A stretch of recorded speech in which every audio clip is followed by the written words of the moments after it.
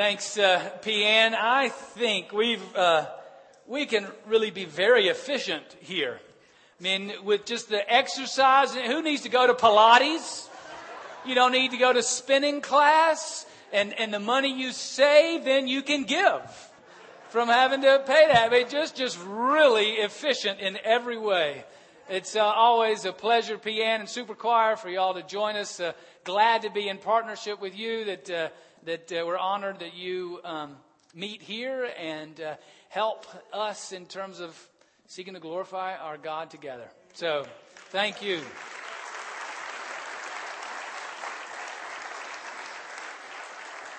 And a pleasure to work with you not only here, but in College Hill and throughout the city and the county and throughout the area. Be a witness to Christ.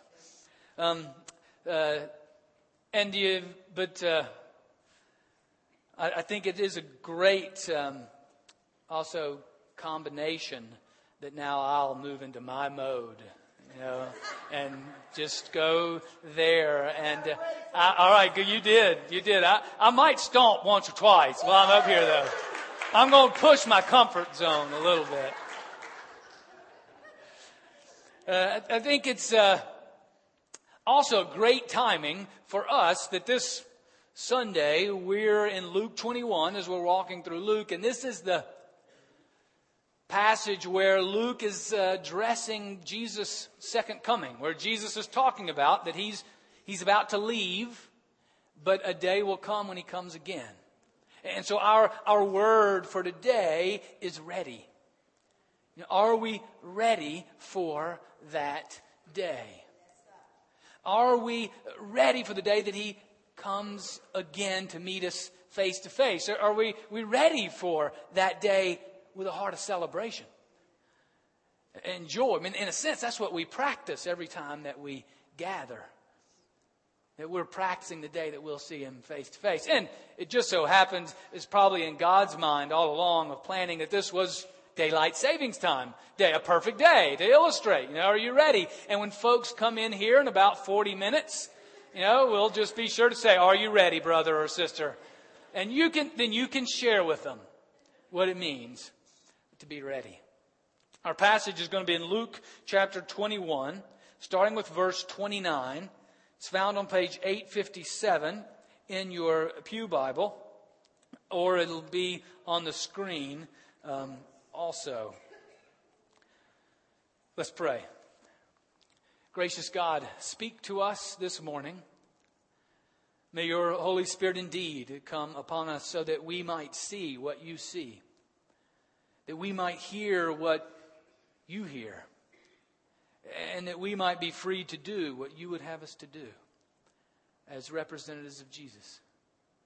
In his name we pray. Amen.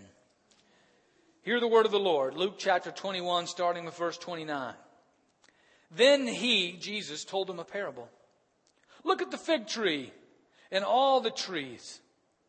As soon as they sprout leaves, you can see for yourselves and know that summer is already near. So also, when you see these things taking place, you know that the kingdom of God is near. Truly, I tell you, this generation will not pass away until all things have taken place. Heaven and earth will pass away, but my words will not pass away. Be on guard, so that your hearts are not weighed down with dissipation and drunkenness and the worries of this life, and that day does not catch you unexpectedly like a trap. For it will come upon all who live on the face of the whole earth. Be alert at all times, praying that you may have the strength to escape all these things that will take place and to stand before the Son of Man. Every day he was teaching in the temple, and at night he would go out and spend the night on the Mount of Olives, as it was called. And all the people would get up early in the morning to listen to him in the temple. This is the word of the Lord. Thanks be to God. Whenever you see Jesus asked a question about when and how He's going to come back, He rarely answers those questions. What we see in our passage today, and what we see actually, if you still have your Bibles open, look at verse 7, or the whole chapter. The disciples are with Him and they're saying, when is this going to happen? What are the signs this is going to happen? And Jesus doesn't answer those questions. He turns to them and says, it doesn't matter when, where, how. What matters is, are you ready to receive me with joy? That's what He wants. That's what He wants us to be prepared for. So often we think about the Lord's coming and we think about it in fear and trembling. Like God's going to catch us doing something. I got news for you. We're just saying that He knows our every thought. That's not a comforting thought for me, actually. I have a feeling it's probably not a comforting thought for many of you. It's not like Jesus is going to show up and catch us doing something that He didn't know we were already doing. What He desires is not to prepare us out of fear and trepidation for that day, but He desires us to be ready so that when He does return, we will respond to Him with joy and a welcome embrace. I mean, we've been there, we've done that. Maybe we've either given them or received them, or we've at least seen them, at the airport. You go away for a long time, and at least your children miss you. At least when they're young. And you come out of the gate, and what do? But when they see you, Mommy, and they run and embrace. Sometimes when they were really little, it would even happen just if I was gone for a day. I don't know what happened at home that day. But you come to the front door and you hear the pitter-patter of little feet, and they just, Daddy. That's what Jesus is saying. Get ready for this day so that's how you'll receive it, not out of fear, certainly not out of benign neglect or disdain or horror, but out of joy. Be ready so that when He comes back, it'll be with joy that we meet our Lord face to face. I mean, this was at Christmas. I think it was a school in Westchester, and there were 2 boy twins in this first grade class, and a huge present in the middle of the room, and out popped Dad, who'd been in Iraq for over a year. And it was just a powerful picture of the boys and just their faces with shock and awe and wonder, and then tears, and they ran to Dad, and each one grabbing one side of him for it seemed like a minute, just hugging him. That's the kind of day that Jesus wants His return to be for us. So that's what He wants to make us ready for, so that when He returns, He returns with joy. All right, now I want to take a quick look. This is just for you might just be humoring me, but I got a feeling some of you might want a little more detail. Well, just what does this mean about Jesus returning? What does that look like? What is that accomplishing? Well, if you'd like to turn to 1 Thessalonians chapter 4, starting with verse 13, we'll look at that in just a minute. Just what this means when we say Jesus will return. Because when He returns is when He brings to a close the end of the age. When He returns is that day of the resurrection. When the day of resurrection, when it's completed. That's what happens when He returns. He began the end of time when He came as a baby. He will complete the end of time when He comes back as the King of Kings and Lord of Lords. This is how the story ends when it comes to time and space and the creation of God. This is what we call the end times, or in fancy words, the theological words, eschatology, the eschaton. What happens at the end, which can be a cause of great fear. But what Jesus says, no, I want you to be prepared for this day when I bring an end to all of creation, or actually when I renew it. What Jesus will do will renew all of life that is in Him. He will make it all new again. A new heaven, a new earth. He will renew heaven. He will renew earth. He will renew our bodies. We will have glorified bodies, like Jesus had at his resurrection. So Jesus was born, he began the end of time. His life lived out exactly what heaven is to be, what life is to be in perfect relationship for the Father. And then he died in our place. He lived the perfect life, and we who don't live the perfect life need him to die for us, to be separated from the Father on our behalf, so that then we can become one with the Father. He takes our place. He dies for our sin, and then on the third day is raised from the dead to demonstrate to all of creation, spiritual, earthly, and all the rest, that sin and death do not win. That the power of God is greater even than sin. Whatever thought we have that horrify us the most when we think that God knows it, God is greater than that sin. Whatever action comes to our mind that we hope Jesus never sees, but he has seen, God is greater in his grace and mercy than that sin. He is greater even than death itself. So in the resurrection, Jesus won the victory over sin and death. He hung out with his disciples a little bit longer because there's probably a little shock and awe. And we needed to be sure that this was real stuff. It really was Jesus. And then he ascended into heaven. And one day, we believe, he will return. And this is what is described, what Paul, the Apostle Paul, is describing in 1 Thessalonians chapter 4, verse 13.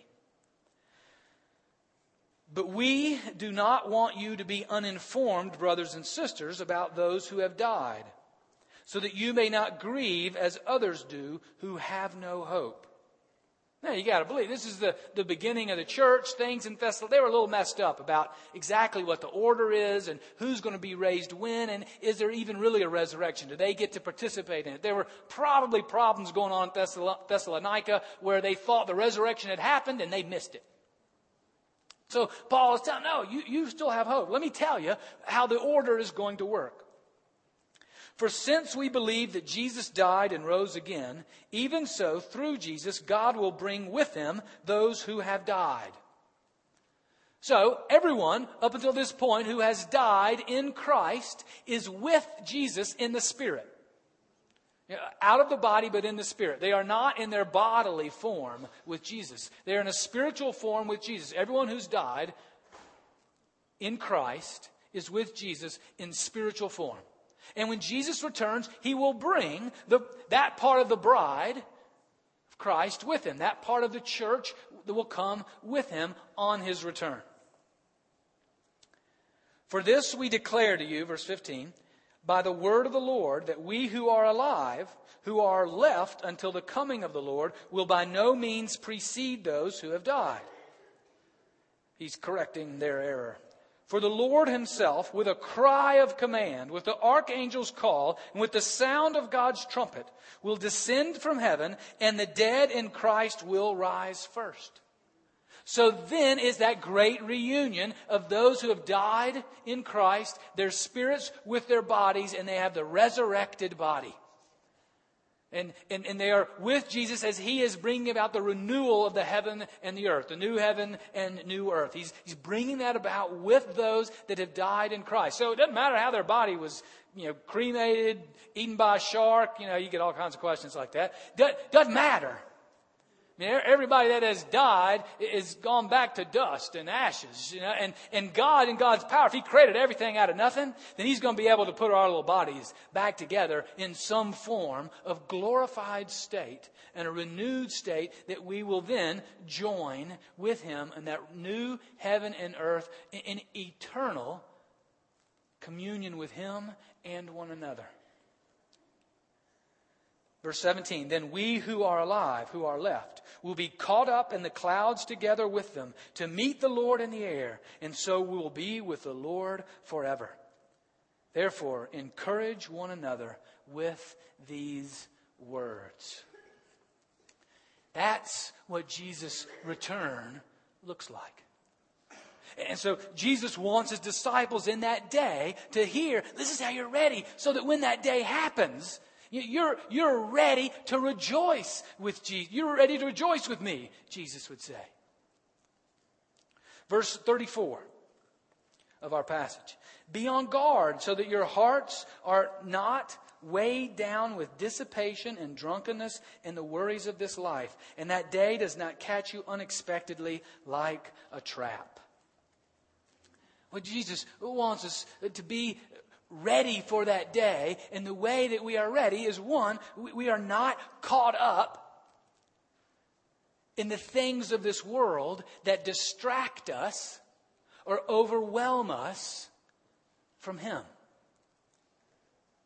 See, the way to be ready for that day is to personally know the one who's returning. That we are focused on Christ in knowing Him, in loving Him, and in working in Him, and walking with Him. We're not distracted by the things of this world because walking with Him is very difficult. Living this life in this age can be extremely difficult, that we can lose ourselves in what Jesus said, or what the translators say, dissipation and drunkenness. In other words, being numb to the things of God. Just letting our addiction, whatever it might be, overwhelm us. Just giving up, giving in to whatever the addiction might be, to the things of this world, instead of being attuned to Him. Or he says, being caught up in the worries of this life, being so distracted by the things we think we have to do that we don't get to know Jesus. That we don't live in Jesus. That we're not in His Word. We're not in His prayers. We're not in prayer. We're not among His people. Because I've been in an airport with a huge reunion. You know, when somebody was getting off the plane and they had balloons and cake and everybody was there. But I didn't participate because I didn't know the guy getting off the plane. And I didn't know any of the people that were there. I just sort of meandered around it. What is key in being ready for Jesus' return is that we know Him and live for Him now, so that when He comes back, we recognize Him and know Him and see Him as our Lord and Savior and fall at His feet, which is what we're doing every day. As those that are broken in this world. We refuse to give up and give in. We continue to fight and struggle in this life, living for Christ. And when He comes, what a release and joy that will be.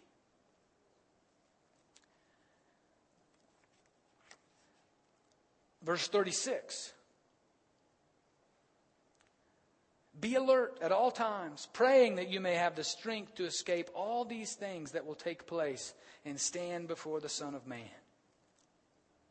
Now, the whole chunk of the passage that I didn't read from verse 7 on through 28 is Jesus telling the disciples at that day, at that time, the people that were in front of Him, listen, you're going to have a hard time in these next several years.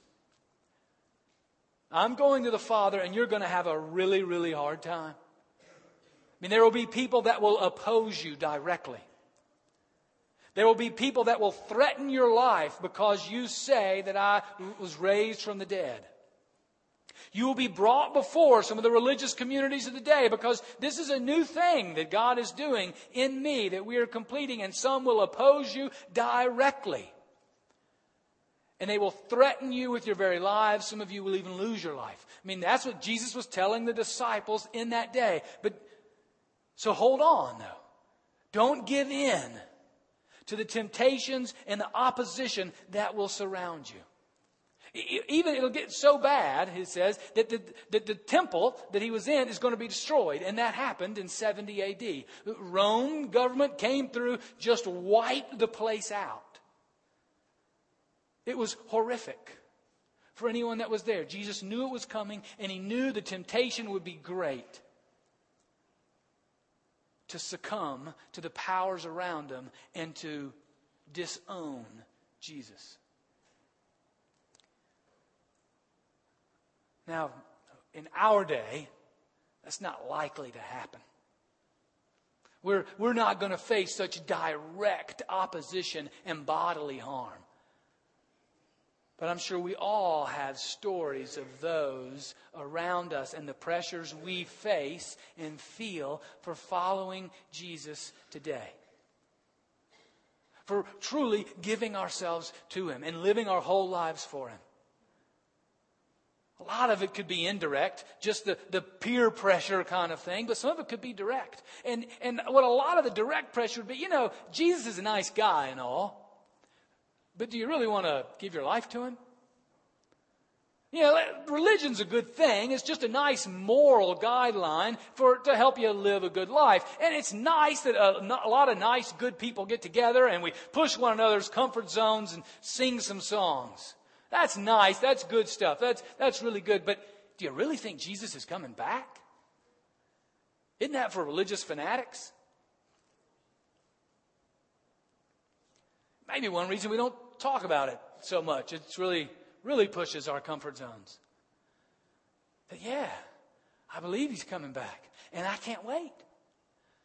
I can't wait till He comes back. Then I'll get to see Him face to face in the struggle and the fight and the pain of fighting my own addictions, of fighting the ways of the world, and the injustice and the oppression that I don't know how to stop will be over. He will make it all right. I can't wait for that day. So we get ready. We get ready for that day simply by walking with Him now. By continuing to know Him, to grow in Him, encouraging one another, helping one another, and refusing to succumb to the temptations and the powers and the pressures of the world that are around us. 4 things that I want to bring home as we consider the second coming of Jesus. And being ready to receive it with joy. One, that's what the church is about. That's what we gather to do. We gather to help one another know Jesus, to walk with Him, to encourage one another in the midst of the persecution and the struggle and the pain that it is of following Him sometimes in this world. We are here to encourage and support one another. And one of the things that we're going to do to continue that process, in the fall, we're going to add an hour. We're not going to add an hour. God might want to add an hour. We're not going to. No daylight savings time. In that hour between the first and second service, we're going to make that time one of adult Christian formation, transformation, of Bible study and prayer time, of times of sharing our lives with one another, to really focus on recognizing Jesus together and helping one another to recognize Him. We need that time. We recognize that, we call it a foundational hour, because as we seek to be a church without walls and all that means, we need to be sure we don't have any walls, that the foundation is solid.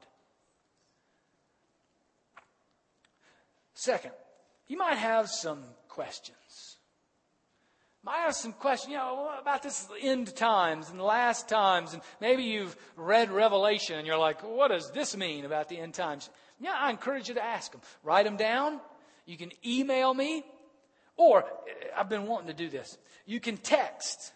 Go ahead. The preacher said you can get out your phone and text. Some of you are doing it already. Now here's what you can do. You can email me, dsmith@chpc.org. Easy enough. You write out a question, drop it in the plate, it'll get to me. Or you can text to this number, right? You want to text your question or your thought, 99503. Just text to that number. And don't stop writing. And then when you text, make these 5 numbers the first numbers of your text, and then write whatever you want. 29285. Okay, so you want to text to this number, 99503. And then the first 5 numbers of the text are 29285. Just what your questions, what it brings up when we talk about the end times. Third, like the disciples, maybe you really still want to know, well, what are the signs? It really would nice to know when this is going to happen. Well, it's actually in our text. Verse 32 says, "Truly I tell you, this generation will not pass away until all things have taken place." What Jesus is telling the disciples that are right there in front of him, that the generation before him will not pass away till all these things have happened. So all the signs have been fulfilled. There is nothing else that needs to happen except for the will of God for Jesus to return. I mean, the destruction of Jerusalem happened that he foretold. Pentecost happened. The Holy Spirit has come upon us and is within us. There are no other signs that need to happen. Nothing else that we're waiting to happen before Jesus returns. It can happen then. When will it happen? At any time. The signs have been fulfilled because that generation is no longer with us. All right, then the fourth, the last thing then, invite you in the atrium, invite you after lunch, at lunch today. Make this your discussion question. What do you think about the end times? What's your guttural reaction? What's your guttural response? You know, what happens within you when you think about, what do you feel when you consider Jesus returning? Make that the discussion in the atrium along the way. What are the questions that bubble up within you around that? At lunch today, before you start talking about March Madness, talk about the joy of Jesus' return.